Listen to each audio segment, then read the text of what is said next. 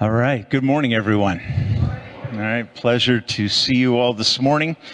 And I just want to give you a couple notes on things that are going to be happening here at the chapel. The Community Blend Ministry is going to be having their open house on May 7th. So that's a Saturday. You can go out to the front table that they have and get any data on that ministry that you want. Our youth group ministry meets on Wednesday night at 6:30. And you'll also see out front a table for Vacation Bible School. So there are some things coming up. And if you'd like to get involved in some of those ministries, there are really wonderful opportunities for you to get involved in doing that in the weeks to come. So last Sunday was Resurrection Sunday, which is, I think, a beautiful and deeply encouraging day for all of us. The question is, what difference does that day make? Okay, and Paul in 1 Corinthians 5, he says this: in light of the resurrection, so my dear brothers and sisters, be strong and immovable, always enthusiastically working for the Lord, for you know that nothing you do for the Lord is ever in vain. All right, because of the resurrection, we know that all of God's promises are true, are yes and amen. And so just want to encourage you to be thinking along those lines this morning as we join our hearts in worship together. I want you to stand with me for our season of prayer as we lift up some of the needs that are before us. So let's pray together. Father, we are so grateful for the celebration of Resurrection Day last Sunday. We're thankful that it is not a celebration that is tied only to a specific day, but it is indeed a celebration that is to affect all of our lives. And so, Lord, we respond to Paul's call to be steadfast, unmovable, and abounding in the work of the Lord, because we know that because of the resurrection, the lives that we live are not in vain. They're never useless, but useful for your kingdom. So we trust that your blessing would flow over the efforts that are put forth through our church family, through those that are ministering in the context of our church family, doing it all with the knowledge that all that is done is for the glory of our Savior, Jesus Christ. And Lord, this morning as we bow before you in prayer, we're mindful of Gary Hoyt as he is in this process of this procedure related to his cancer treatment. Father, we thank you for the protection you've given him thus far, and we look forward to hearing more good news from him and for his behalf. We lift up Diana before you, God, repeatedly. And Lord, we ask for two things: wisdom and for healing, because God, those things come from you, and they are desperately needed for Victor and Diana both as they walk through this difficult season. We lift up Tom Camella and pray for continued progress. Lord, I know that he wants to be here with us in worship, and I pray that you will grant that desire to him. We lift up our Grief Share ministry that not only takes place here at the chapel, but also over at the Hoving Home. For the ladies that are involved in leading that ministry, Father, we pray for wisdom and effectiveness, and we pray that the gospel of Christ would be the ultimate healing in seasons of grief. And Lord, as we gather together this morning to worship you and to sing songs of praise to you, I ask, Lord, that the purpose of corporate worship would be realized in our midst this morning. And that is that by singing to each other in songs and hymns and spiritual songs, the Spirit of God would make truth real to us, and that our hearts would be deeply encouraged together in fulfilling the call that you've given to us in our personal lives and also as a church family. So we pray your blessing over this season in worship in the word and in worship in song for the glory of Christ. We pray these things, and all God's people said, amen. Let's worship him together this morning.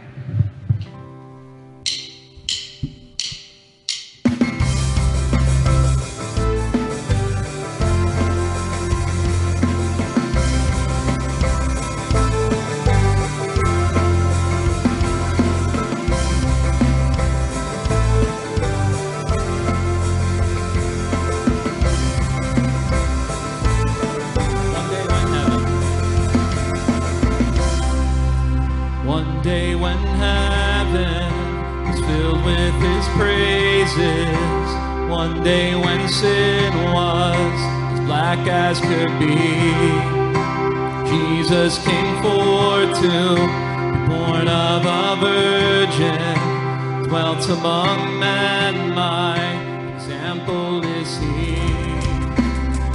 Living, he loved me. Dying, he saved me. Buried, he carried my sins far away. Rising, he justified freely forever. One day he's coming, oh glorious day. Oh glorious day. One day they let him. One day they let him to Calvary's mountain. One day they nailed him to die on the tree. Suffering, anguish, despised and rejected, bearing our sins, my Redeemer is he. One day the grave could conceal him no longer. One day the stone rolled away from the door. Then he arose, o'er death he had conquered. Now is ascended, my Lord evermore. Living, he loved me. Dying, he saved me. Buried, he carried my sins far away. Rising, he justified freely forever. One day he's coming, on glorious day.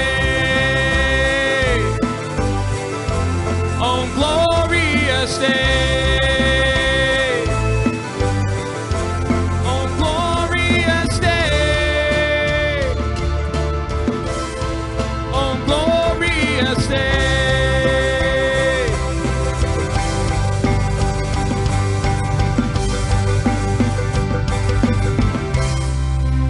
One day the trumpet will sound for his coming. One day the skies with his glories will shine. Wonderful day, my beloved one's bringing. Glorious Savior, this Jesus is. Sing this out to him. Living, he loved me. Dying, he saved me. Buried, he carried my sins far away. Rising, he justified freely forever. One day he's coming, on glorious day. On glorious day. On glorious day. On glorious day.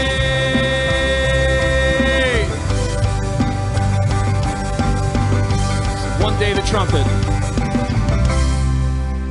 One day the trumpet will sound for his coming. One day the skies with his glories will shine. Wonderful day, my beloved one's bringing.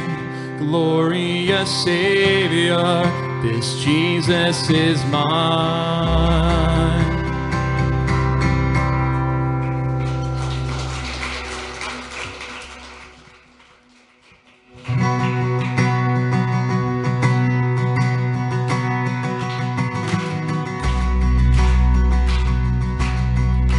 Raise a hallelujah. I raise a hallelujah in the presence of my enemy.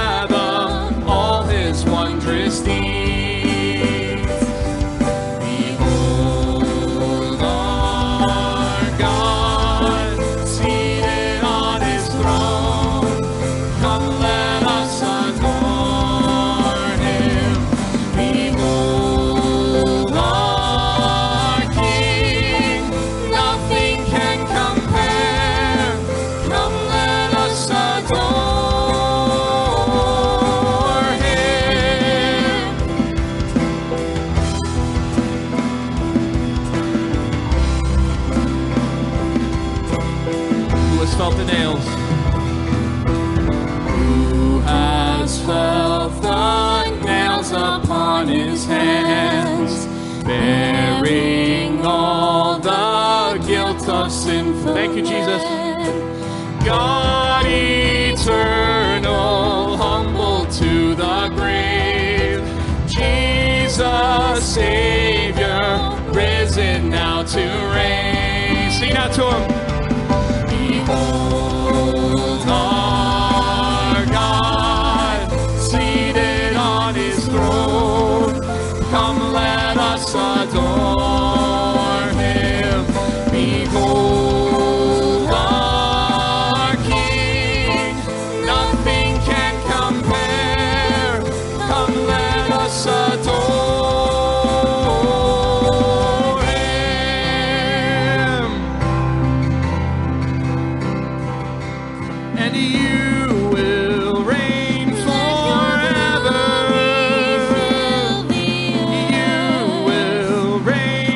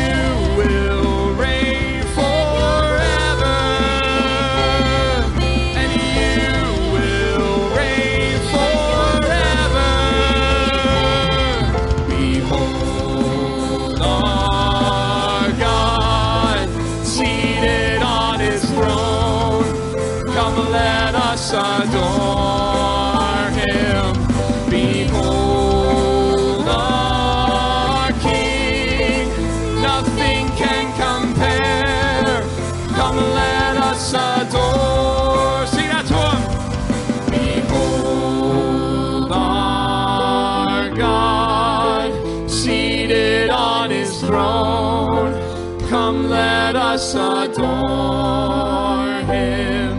Behold our King, nothing can compare. Come, let us adore him.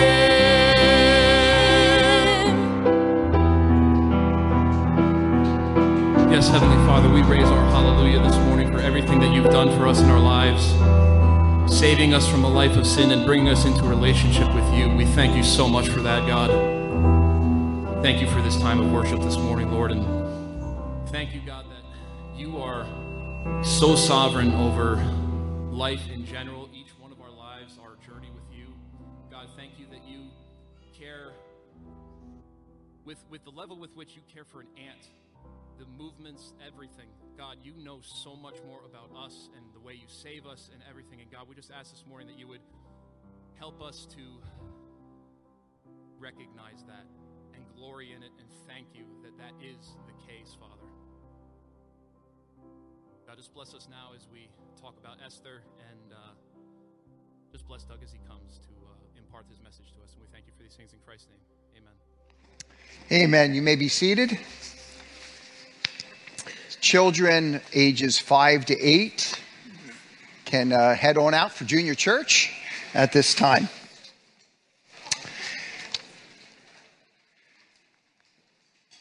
So I want to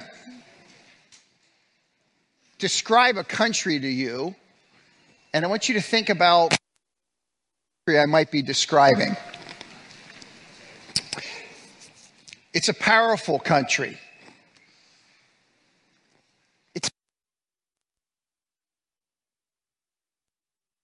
And it's a completely corrupt country. The guy in charge will often focus on his accomplishments and seek to parade his successes among the political establishment. Sometimes he seems very strong, and sometimes he seems completely manipulated. He's happy to exploit others for his own purposes, even within his own family. He's more than happy to exploit women sexually to gratify his own hunger for lust and power.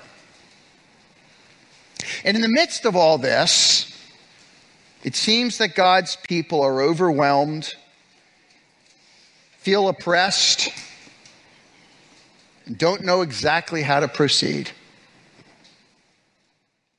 What nation might I be describing? Well, I would imagine a variety of nations might come to your mind. But we'd like to talk about Persia in our time today. We can come back to your country and your world at a later point. You know what I noticed, though, folks? Whatever age you find yourself in, governments are never perfect. Corruption is always prevalent. There are systems of manipulation and wealth accumulation which troubles everybody. It's nothing new. Persia. For Esther 1 and 2, I think the best way to describe it is corruption, compromise, and sovereignty. I want you to watch how they get kind of played out in our time together. You will see corruption in the midst of wealth like you have never seen before. One of the key writers that we have about the period of time of the Persians, in your text, I don't even know which text you have. I have the NIV, and it starts out by saying, this is what happened during the time of Xerxes. Does anybody have Ahasuerus in your translation? Yes. So what's going on? Which guy is it? Yes, of course. It's both. Okay? If you have Ahasuerus, that's because the Hebrew text is merely transliterating over the Aramaic or Persian text. Okay? If you have Xerxes, it's because within the Greek tradition, that's how his name gets defined. So Xerxes, Ahasuerus, I'm going to use Xerxes because it's much easier to pronounce, okay? And one of the key writers that writes about 50 years after these events is a man by the name of Herodotus. Now, he's writing from the Greek side, so he doesn't like Persia very much. But nonetheless, we learn an awful lot about the opulence and wealth of this period. Matter of fact, in Daniel chapter 11, Daniel dates back before Esther. And it's one of the reasons I gave you this chart. You're probably looking at a thing in front of you saying like, hey, ThinkBinder, what's that all about? And I figured you probably won't be able to read it real well up here. So I made a copy of it for you. What's nice is there's no test on this. Okay? It's a complete freebie. But it might help you to place Esther in the larger flow of what's going on in biblical history. Does that make sense? And so Daniel is off the scene around, probably 530. By 530 BC, he's pretty much off the scene. But in Daniel chapter 11, he gives a prophecy. And he says there's going to be a series of Persian kings in Daniel 11:2. And he says after Cyrus, the fourth king, and if you count it out, that brings you right to Xerxes. That king is going to be known for two things. On the one hand, he's going to be wealthier than any of the other kings before him. And number two, he's going to try to fight against the Greeks, which isn't going to go so well. So you have prophecy about it. You have Herodotus who's going to write later about this time period. And here we are looking at this time period, and the beauty is we get God's perspective, right? God's perspective is a whole lot better than Herodotus. Listen how the text begins in chapter 1, verses 1 and 2. This is what happened during the time of Xerxes. The Xerxes who ruled over 120 provinces, stretching from India to Kush. See that map up there? The far east is India. It extends in the west all the way to Ethiopia in the south and Greece in the north. It was massive. And so when you first read this, you're supposed to go like, holy mackerel. That's big. Bigger than Nebuchadnezzar ever had. It was massive. 127 provinces stretching this area. At that time, King Xerxes reigned from his royal throne in the citadel of Susa. It's kind of hard to read it there, so I just put an arrow with another little map. So Susa is actually in present-day Iran, just over the border, not too far from Baghdad. And so he's just giving us the setting of where all this takes place. And he wants you to be pulling back and saying, this is massive, it's huge, it's powerful, it's wealthy, and it's incredibly corrupt. His introduction comes there in verses 1 and 2. We have a problem that develops in verses 3 through 22. Let's read what happens. It's an interesting passage. One other thing, and you'll notice this. One of the things I would encourage you to do through this next 4 weeks, we're going to go through Esther in 4 weeks, okay? I'd really encourage you to read through Esther, maybe several times. Just read it and read it and read it and read it again. It's a fascinating book. And one of the things you're going to notice as you read it, the name of God is not mentioned once. Not once in the whole book. Now, fasting is talked about and being a Jew. Yes. I mean, they're right there. They're like one step away. But God's name is not actually mentioned. But I would argue that you see his fingerprints everywhere. So watch for that as we work through this book. It was so troubling that a series of Jews, after this book was written, went back and actually wrote additions to the book of Esther. And you can read them. They've now surfaced in what we call the Apocrypha. And you go back and you can read, and they have inserted in there at certain points, and Esther was praying to God, and Mordecai was praying to God, and Esther was saying, I hated that experience with the king. I just despised the whole thing. And, all kinds of things to try to make you settle down as a Jew. Because you know what I mean? What's it like for a virgin to sleep with a pagan king? Is that a good thing? Or to hide your Jewishness to the point where you would have to then be eating of the king's meat, which we know twice in here in chapter 1 and 2. In chapter 2, you find that she's eating unkosher food. Daniel wouldn't do that, but Esther does. Like, what's going on? So we step into this book where God's name is not mentioned. We see his fingerprints everywhere. It's a culture that's corrupt, and Christians that feel completely oppressed and are wondering, how do we negotiate in this world? Sometimes making some good decisions later in the book, sometimes making some poor decisions early on. Sounds familiar, doesn't it? So look at the problem that develops here for Xerxes. If you begin here in verse 3. The other thing I wanted to mention, sorry. I don't want to do too much introductory stuff, but hey, the other sheet that I gave you looks like this. Do you see that?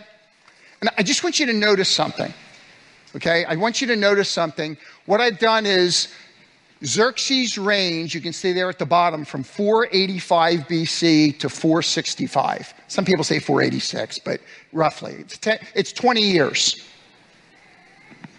The first scene we have in Esther is in the 3rd year of his reign, which would be around 483. Can you see that? And the last thing we have comes there in 473. So the book of Esther gives us a time period of about 10 years within Xerxes' larger 20 years of ruling. Does that make sense? Okay. Here's what's fascinating to me. Chapter 1 takes place in 483, 3rd year of his reign. Chapter 2 ends up skipping 4 years till chapter 2 opens up.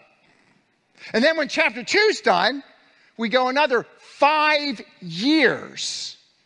And then everything starts cooking. Chapters 3 to 8 in 1 year, chapter 9 and 10 the last year. So Tim's going to be unpacking 3 and 4. James is going to be I'm sorry, 3. Yeah, I think you're doing 3 and 4. James is going to do 5 to 8, and I'll come back and finish up with 9 and 10. But so what's fascinating is, I don't know about you, but when I see something like this, I'm always asking myself, so what happened in between? Like, why didn't you tell us anything there? Because God chose in his sovereignty to only give us what he thought we needed. But I still wonder sometimes. Okay, but anyway, I just thought you could use these sheets, maybe as we're going through Esther. You're saying, how does the time frame work with Ezra and Nehemiah and Haggai and Zechariah? Well, they're represented on that sheet. So if it's something you want to use for orientation, you've got it. Within the book itself, it works like that. Okay, we'll jump in. Sorry. I like background stuff to kind of orient us. But nobody looks like they're asleep yet, so I guess we're okay. All right. So we'll jump in. Here we go. All right. So, in the 3rd year of his reign, he gave a banquet for all of his nobles and officials. The military leaders of Persia and Media, the princes and the nobles of the princes were present for a full 180 days, for 6 months. He displayed the vast wealth of his kingdom and the splendor and glory of his majesty. When these days were over, the king gave a banquet lasting 7 days in the enclosed garden of the king's palace for all the people, from the least to the greatest, who were in the citadel of Susa.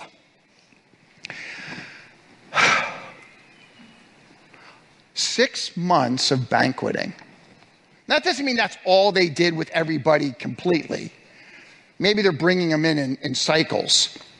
And one of the things that's really interesting, and you don't know it just reading the book of Esther, you would know it living at this time, that Xerxes' father had suffered a massive loss to the Greeks. And one of the things we know, remember I showed you before that there's this time frame between 483 and 479 between chapter 1 and chapter 2? Do you know what we know historically goes on then? Xerxes is off to war again against the Greeks. And this time he's going to come back in complete humiliation when chapter 2 opens up. So that's kind of filling in the blanks. And it's believed by many scholars, and I think this is a good point, that one of the reasons he's showing off everything he has is he's trying to rally the troops to go back and fight the Greeks again. Because it didn't go so well with his dad. So we'll get them together. I'll show them the wealth that we have and let them drink themselves into a stupor. It'll be great. And I'm going to impress them. And so for 6 months, he brings in all these different political and military leaders so that they go like, wow, we're ready to take on the Greeks. And he comes through this final week, 7 days, and now he's just entertaining the people in the city itself. Everybody from small to great, everybody's there. Listen to the opulence. Listen to his description. It's amazing to me. He says in verse 6, the garden had hangings of white and blue linen, fastened with cords of white linen and purple material to silver rings on marble pillars. There were couches of gold and silver on a mosaic pavement of porphyry, marble, mother of pearl. I don't know what mother of pearl is, but I think it's pretty nice. And other costly stones. You know what that means? That means when you walked into this courtyard area where he's doing all these things, you would look around and you would say, wow, it's gorgeous. Even the mosaic floor. Man, if I could just take a chunk of some of those stones home with me. Everywhere you walked, everywhere you looked. And if you wanted to have a good time, it's right here. Look at what it goes on to say. Verse 7. Wine was served in goblets of gold, each one different from the other. I mean, the goblets even were all different. And the royal wine was abundant in keeping with the king's liberality. So we're sitting around. Ralph, here I'm running this thing, and Ralph says, I want more. And I say, Ralph, you can have as much as you want. And he says the same thing.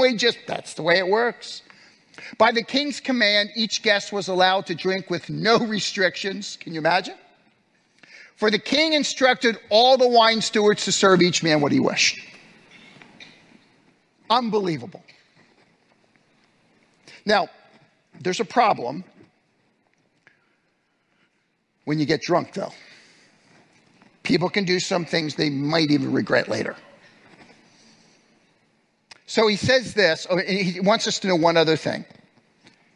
The king's doing all this in the courtyard with the males, and look at verse 9. Queen Vashti also gave a banquet for the women in the royal palace of King Xerxes. So you got the women over here, the women of Susa, and the men of Susa over here with the king, and these guys are as drunk as a skunk. I mean, they're stoned. And so look what happens in verse 10. On the 7th day, when King Xerxes was in high spirits, I guess so,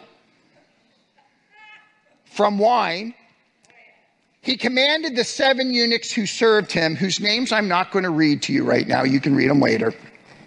But 7 eunuchs, and there's a reason why a king has eunuchs in his palace, because there's no competition with his wives and concubines, okay? Enough said. So that's why they do these kinds of things, right? He commanded the 7 eunuchs to bring before him Queen Vashti wearing her royal crown in order to display her beauty to the people and nobles, for she was lovely to look at. And here's the problem. Then the king, but when the attendants, verse 12, delivered the king's command, so you have these 7 eunuchs gone over from the courtyard to the palace. There she goes. When they delivered the king's command, Vashti refused to come, and the king became furious and burned with anger. Now, why didn't she come? We don't know for sure. Text doesn't tell us. If I had to venture a guess, I think she would probably say, I'm royalty. I'm special. And we know from Persian history, most women who married kings came from about 7 different royal families. So, you may want to exhibit your concubines for your men at your men's bachelor party, or not party, male party, but I'm not coming. It's below me. Something like that is going on. That strikes me as probably the best suggestion. And can you imagine, and you've seen this if you've been with people who are inebriated, and the one man, they can be going like, you know what, then the next minute they can fire it up. And this guy, and can you imagine, you're getting ready to go against the Greeks, you're laughing, wait till you see my wife, the queen, man, she is a knockout, I'm going to have her dress a certain way, she's not coming, sir. And he is just enraged. When kings get angry, they always do dumb things in the Bible. And true. Look at the book of Daniel. Every time Nebuchadnezzar gets angry, go, bad move, man. Bad move. It's not going to go well. I'm just telling you. And this guy gets completely angry. And now they got to figure out a plan to try to turn this thing around, what they're going to do. So look at what happens then in verse 13, where we have, So the problem's still advancing here. So let me keep reading here. Verse 13. Since it was customary for the king to consult experts in matters of law and justice, he spoke with the wise men who understood the times and were closest to the king. And again, we have a list of 7 different men who have access to the king. And he lists those men. Verse 15. According to the law, what should be done to Queen Vashti, he asked. She has not obeyed the command of King Xerxes that the eunuchs have taken to her. Then this guy named Memucan. Who is Memucan? I don't know. And I've never heard anybody name their children Memucan. Do you know what it's like? Hey, what's your son's name? We call him Memucan. It's not, but I don't know. People tend to use some really different names in our day. So, hey, write it down. Maybe you want to use it sometime. I don't know. There it is, Memucan. But anyway, that's the guy's name, Memucan. It worked in the Persian culture. Then Memucan replied in the presence of the king and the nobles. And boy, this guy thinks he's got it figured out. I don't know about you, but this sounds like overkill to me. I'm just saying. But listen to what he says. Queen Vashti has done wrong, not only against the king, but also against all the nobles and the people of all the provinces of King Xerxes. For the queen's conduct will become known to all the women, and they will despise their husbands and say, King Xerxes commanded Queen Vashti to be brought before him, but she would not come. This very day, the Persian and Median women of nobility who have heard about the queen's conduct will respond to all the king's nobles in the same way. There will be no end to disrespect and discord, or sometimes translated anger. King, this is terrible. This is going to catch like a fire. And every woman is, when her husband says something, she's going to say no, because that's what Vashti did. And she's going to disrespect, and he's going to get angry, and it's going to be a mess. So he says. So here's his plan. Verse 19. Therefore, if it pleases the king, let him issue a royal decree, and let it be written in the law of Persia and Media, which cannot be repealed. That was a custom. We saw it also in the book of Daniel, the same kind of thing, like in Daniel 6. That Vashti is never again to enter the presence of King Xerxes. Also, let the king give her royal position to someone else who is better than she. I mean, king, you got all kinds of concubines. Just pick one. Or find another woman from the noble families. Then when the king's edict is proclaimed throughout all his vast realm, all the women will respect their husbands from the least to the greatest. Oh, you think that'll make the ultimate change there? Anyway, don't governments ever overreact? I'm just saying. I'm reading this stuff and I'm going like, deja vu, deja vu. Anyway. There you go. The king and his nobles were pleased with this advice. So the king did as Memucan proposed. He sent dispatches to all parts of the kingdom, to each province in its own script, and to each people in their own language. They had a massive Pony Express process, incidentally. They could get message from India to Ethiopia in a matter of days, by the way, they actually did. It was amazing what they could do in a short period of time. It was very intricate and very complete, according to Herodotus. Anyway, proclaiming that every man should be ruler over his own household using his native language. So let's get the message out, because at the end of the day, men are supposed to be masters of their homes. That's what they said. You wonder where that term came from? There you go. Sounds a little bit Jesus than servant leadership that we found in Ephesians 5, but whatever. I'm just saying. There it is. I'm the boss, woman, that kind of a thing. All right.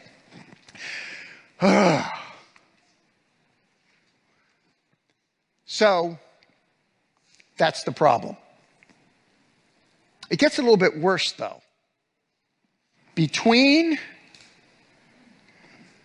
chapter 1 and chapter 2, Xerxes takes his army and travels to Greece.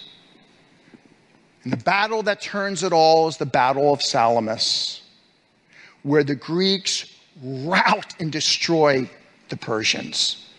And Xerxes has to hop on a fishing boat to try to get back to safety. So he works his way back to Susa. Great loss. And when he gets back, all he can think about is Vashti. Look at what chapter 2 and verse 1. Later, when King Xerxes' fury had subsided, he remembered Vashti and what she had done and what he had decreed about her. Then the king's personal attendants proposed, and the other thing that strikes me as really strange is, this guy on the one hand is very strong, he's a despot. And on the other hand, he's very impressionable. Kind of depends who's got his ear, right? And so here some guys, some of his attendants he's just getting back and everything is a bummer. And how about Vashti? Those concubines aren't really enough, and bummer, and we lost, and blah, blah, blah, and all that stuff. And his personal attendants came up with the right idea. Let's have a beauty pageant. I mean, a beauty pageant. And we don't know the number of women that were brought in. One scholar suggests about 1,400 of them. I don't know. I don't know exactly how he even gets to that number, but it's a lot, okay? And he says, let a search be made for beautiful young virgins for the king. Let the king appoint commissioners in every province of his realm to bring all these beautiful young women into the harem at the citadel here at Susa. Let them be placed under the care of Hegai, the king's eunuch, who is in charge of the women, and let beauty treatments be given to them. Then let the young woman who pleases the king to be queen instead of Vashti. So let's bring them in, and over a period of time, you can sleep with as many of them as you want, and you pick your queen based on that. Well, that's really good advice on choosing a queen. Is that how you want your young ladies to date young men? No. But they're thinking this is the way this guy thinks. It is interesting. You know how he dies in 465, Xerxes? He's killed by 2 of his bodyguards because of sleeping around with some of the nobles of Persia, their wives. It's interesting. So this guy obviously has some sex issues, as you can see as you read here. Okay. Anyway, now so the writer's telling this story. They come up with this idea, and the king's response in verse 4b, this advice appealed to the king, and he followed. Yeah, great idea. Doesn't matter that you're pulling women away from their families. If they're good looking, bring them in. Whatever. Doesn't matter if maybe that father wanted his daughter to be with that gentleman over there. No, it's not only her loss, it's his loss. Just bring him in. It's completely calloused. It's completely upside down. It's completely self-centered. Now there's an aside, verse 5. Now there was in the citadel of Susa a Jew of the tribe of Benjamin named Mordecai, son of Jair, the son of Shimei, the son of Kish, who had been carried into exile from Jerusalem by Nebuchadnezzar, king of Babylon, among those that had been taken with Jehoiachin. Do you know what the name Mordecai, you know where he got that name? It's a Persian name, it's Aramaic. He's named after the god Marduk. So the name, I don't know what his actual Jewish name was. The text doesn't tell us. All we find out is that this guy is named after Marduk. Okay? Well, they renamed Daniel and his friends too. So I get that. That often happens. But we only know, here you have our Marduk kind of a guy. All right? At least that's how he's named. Mordecai, verse 7, had a cousin named Hadassah. That is her Jewish name. And it means myrtle. It's a beautiful plant. You can look it up sometime on the internet, myrtle.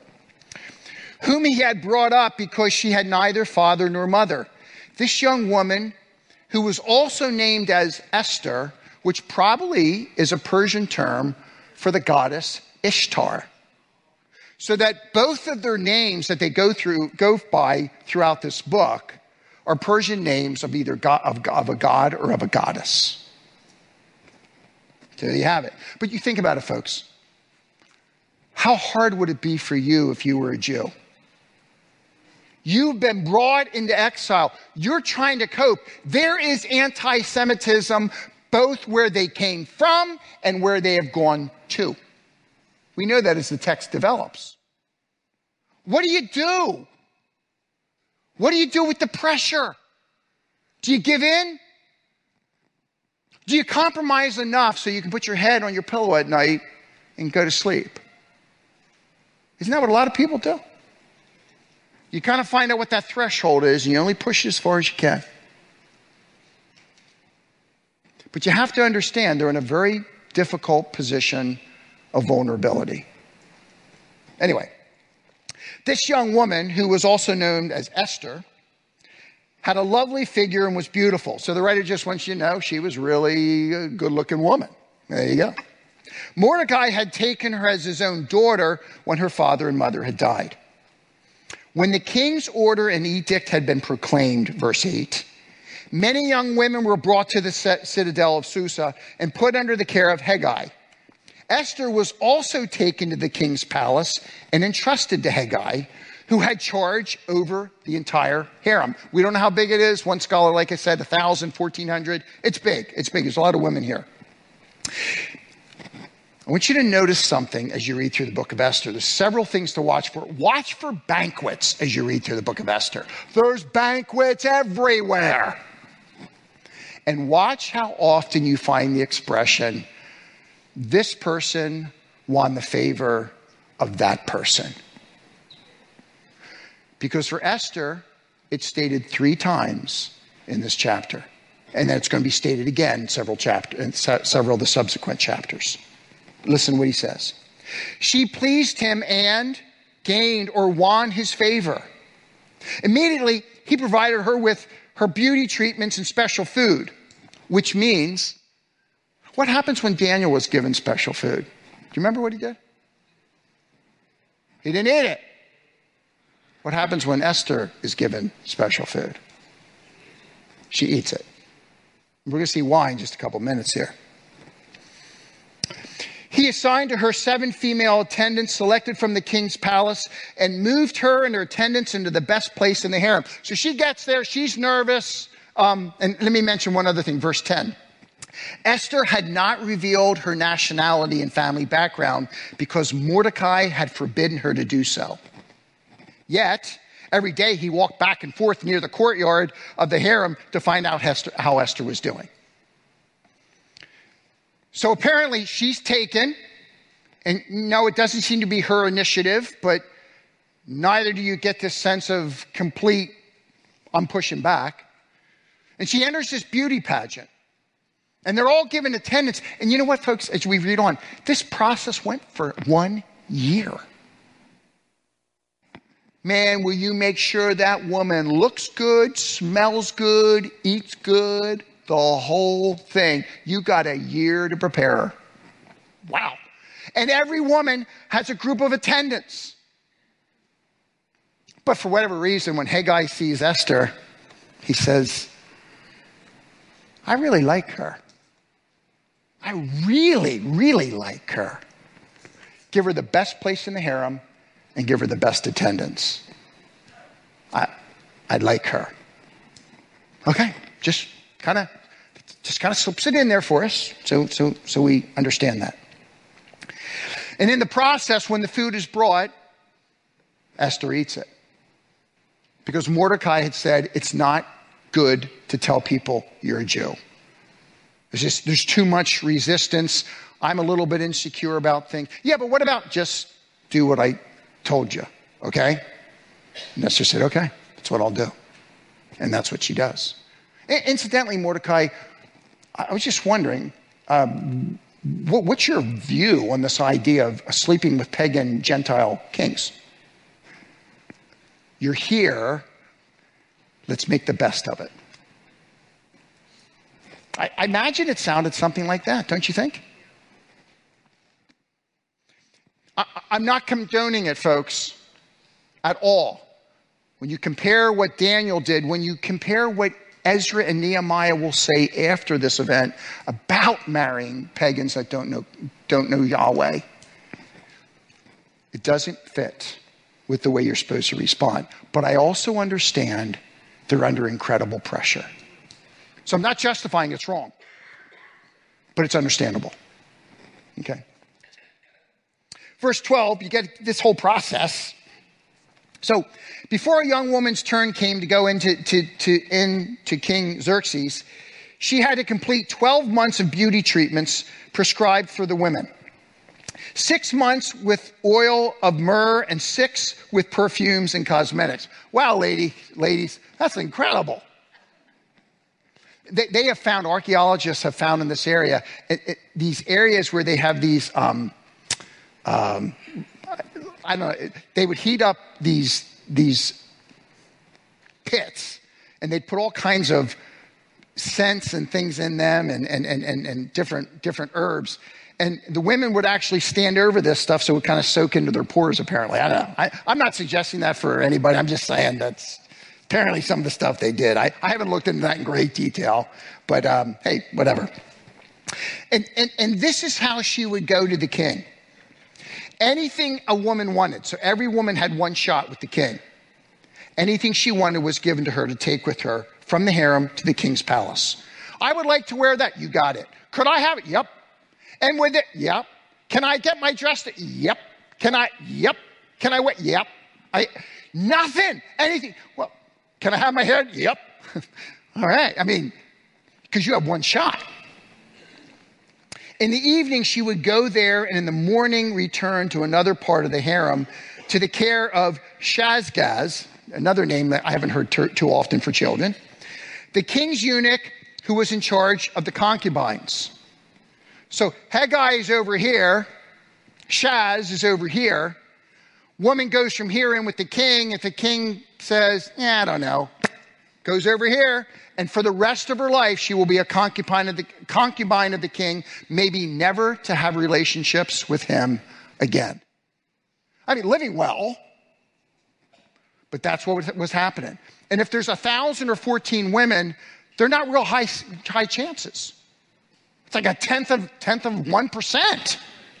And every woman's doing the same thing for an entire year. They're scheming, how can I be the one that he is just completely overwhelmed with?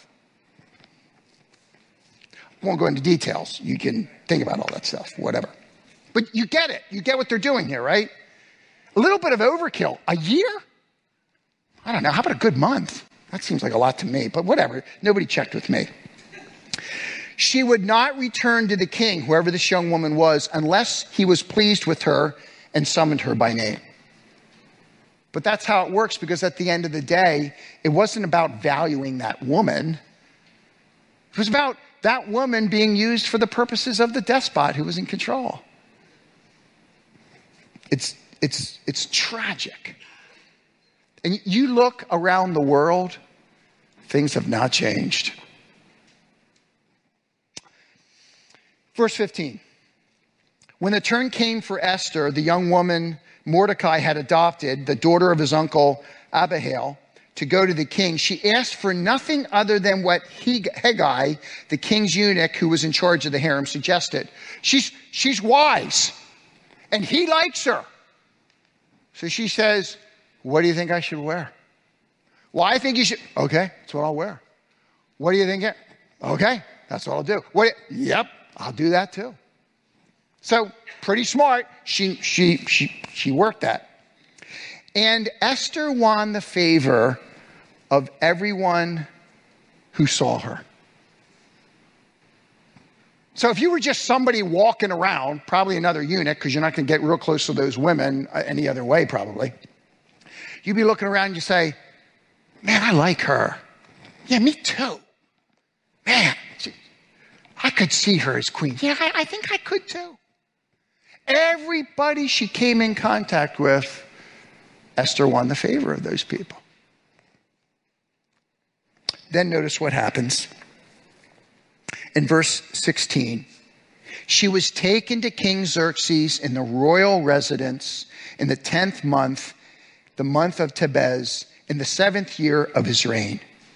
Now listen, folks, verse 17. Now the king was attracted to Esther more than to any of the other women, and she won his favor and approval more than any of the other virgins. So he set a royal crown on her head, made her queen instead of Vashti, and the king gave a great banquet, Esther's banquet, for all his nobles and officials. He proclaimed a holiday throughout the province and distributed gifts with royal liberality. So, I mean, it was a big hayway. She had one shot. And when that experience, that evening was done, he said, that's the one I want. One favor, one favor, one favor.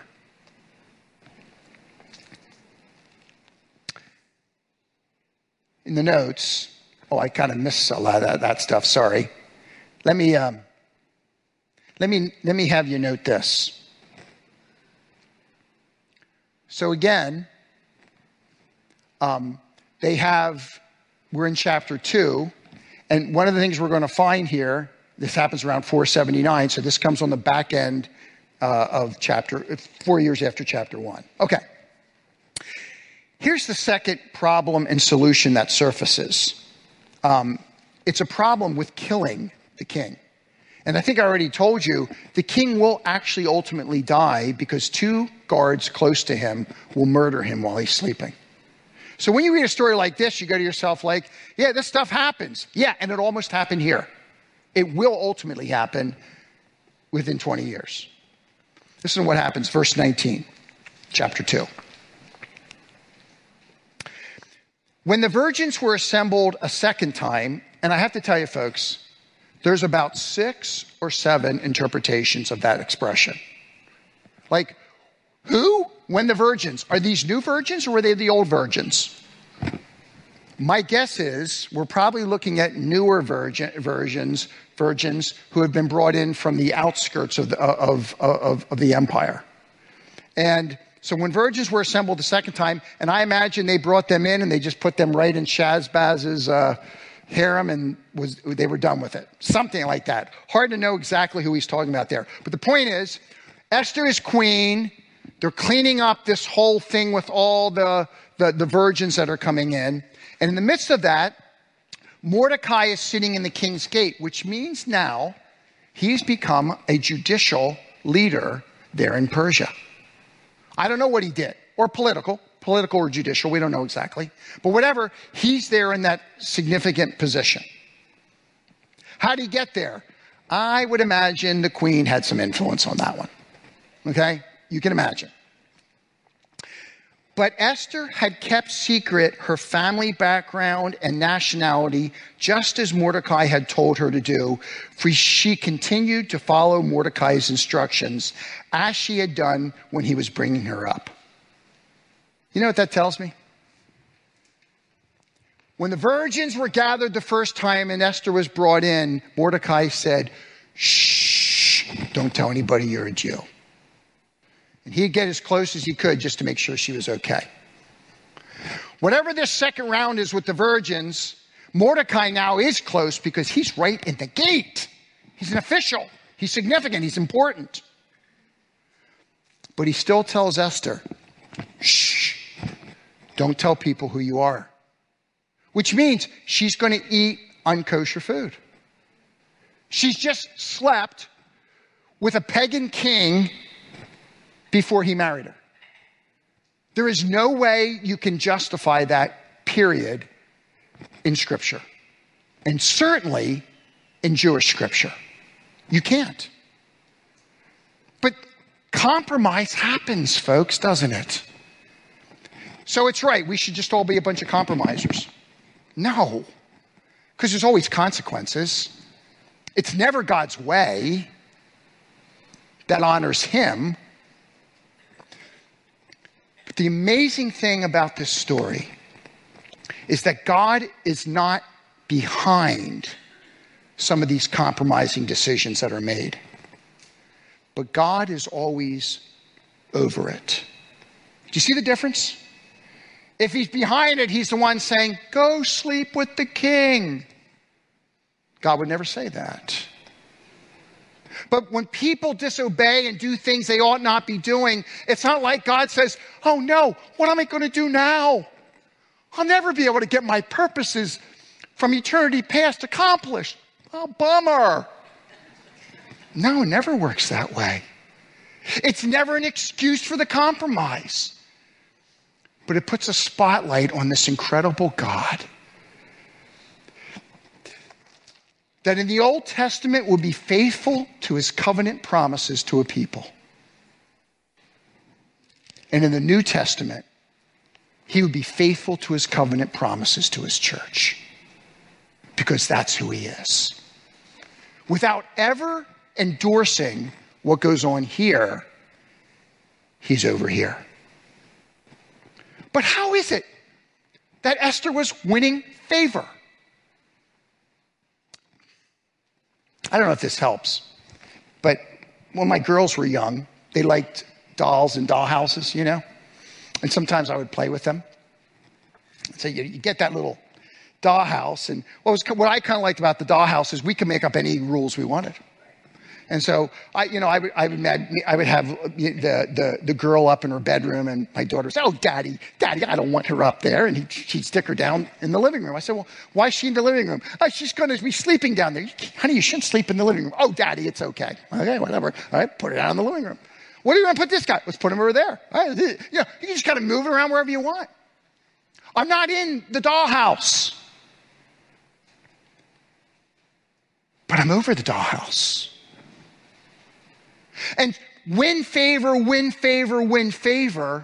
without God supporting the act, he worked behind the scenes to ultimately accomplish his purposes, as we'll find in subsequent chapters, without endorsing what people do. Look how else God does this in verse 21. During the time Mordecai was sitting at the king's gate, Bigthana and Teresh, two of the king's officers who guarded the doorway, in other words, they were the guys, if you got by them, you could kill the king, became angry and conspired to assassinate King Xerxes. Why? I don't know. I don't know. When it ultimately happened, it was done because of the nobility, but whatever. But on this one, I don't know why. But Mordecai found out about the plot, told Esther, who in turn reported it to the king, giving credit to Mordecai. And when the report was investigated and found to be true, the two officials were impaled on poles. You see, that sounds awful. It is awful. Because they impale people and they leave their bodies there for a period of time. So everybody walking by says, that's what happens if you mess with the king. That's what they did. There it is. All this was recorded in the book of the annals in the presence of the king. So it's just this incident. Here's Mordecai. He's a judge or political figure, whatever he's doing. Somehow, he happens upon this conspiracy. How? I don't know. But somehow. He tells Esther, tells the king, they die.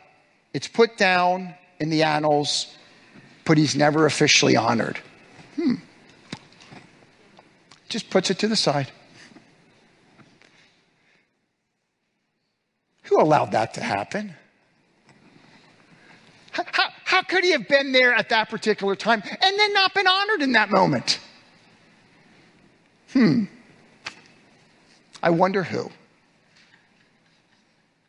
God is over all, without endorsing what people do in the process. So I would argue that the teaching is pretty simple in this passage. God's providential working on behalf of his people is not thwarted by corruption in the culture nor compromise among his people. But please hear me. That doesn't mean corruption's okay. Oh man, I'm going to go out and just really mess around. You'll pay consequences for that. Xerxes did ultimately. Well, I could just compromise and use that as an excuse because I really felt under pressure. There's always consequences. What this text tells me is that God will take all of that and still ultimately be faithful to his promises to his people. What does that mean for us? Doesn't mean we should compromise. Probably for most of us, we have at times. What it tells me is we should be in awe of a God that will use anybody. And it should force us to think afresh, God, may my life be more like a Daniel before you, rather than, understandably so, what Esther and Mordecai at least are doing early on. There's going to be some change for the good. I will grant you that. But I would argue it doesn't start out so well. But nothing will stop the purposes of God. So where do you want to be with all that? I want to be right where God wants me to be in obedience to him. Do you see?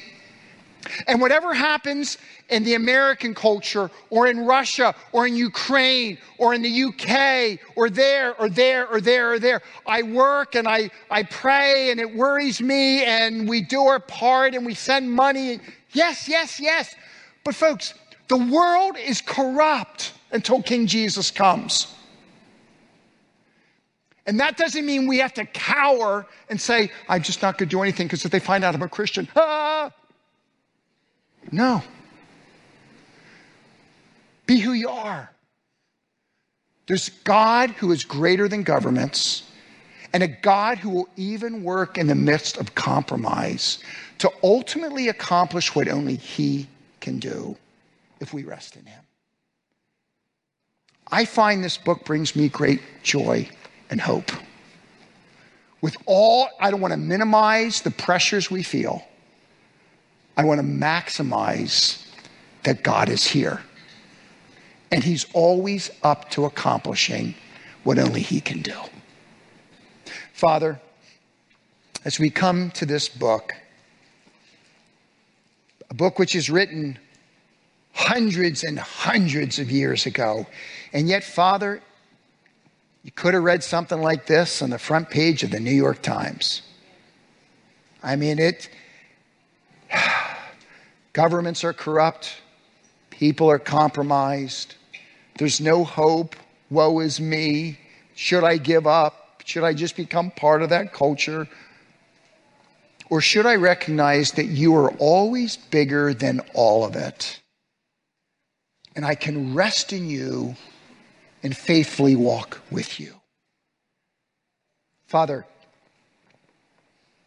you have loved us by sending your Son. We are your children because we've believed in Jesus Christ. Will we be men and women who follow with passion?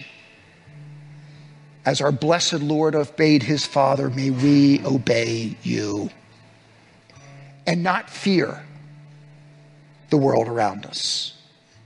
For you are King of Kings and Lord of Lords. In Christ's name I pray. Amen.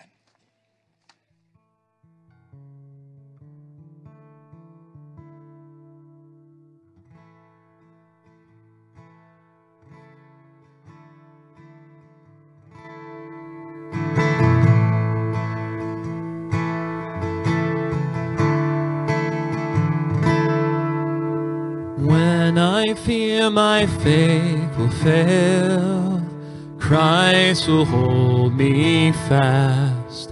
When the tempter would prevail, he will hold me fast. I could never keep my hold through life's fearful path, for my love is often cold.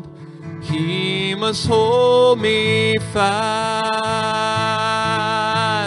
He will hold me fast. He will hold me fast. For my Savior loves me so. He will hold me fast.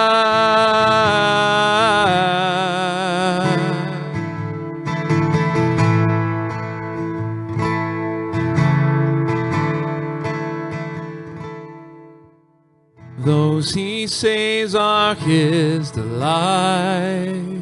Christ will hold me fast, precious in his holy sight. He will hold me fast. He'll not let my soul be lost. His promises shall last, bought by him at such a cost.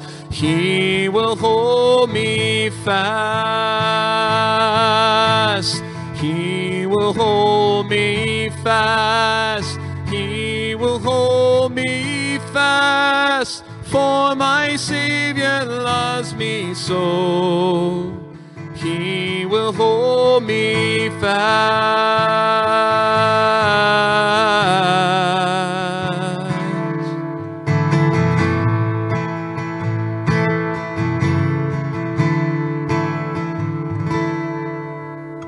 For my life he bled and died.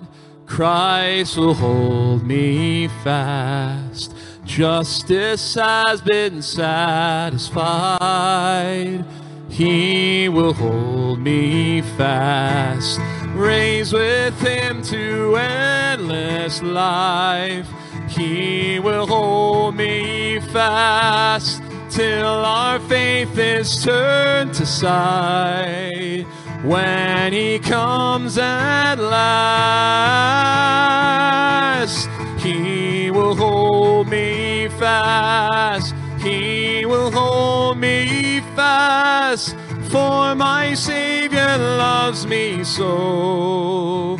He will hold me fast. He will hold me fast. He will hold me fast. For my Savior loves me so. He will hold me fast.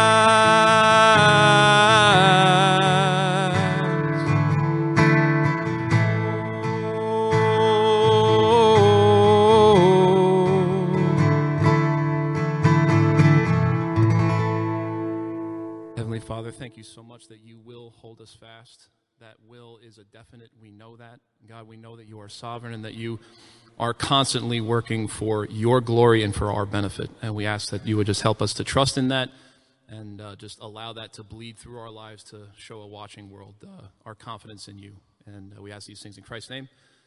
And all the people said, amen. Thanks, guys.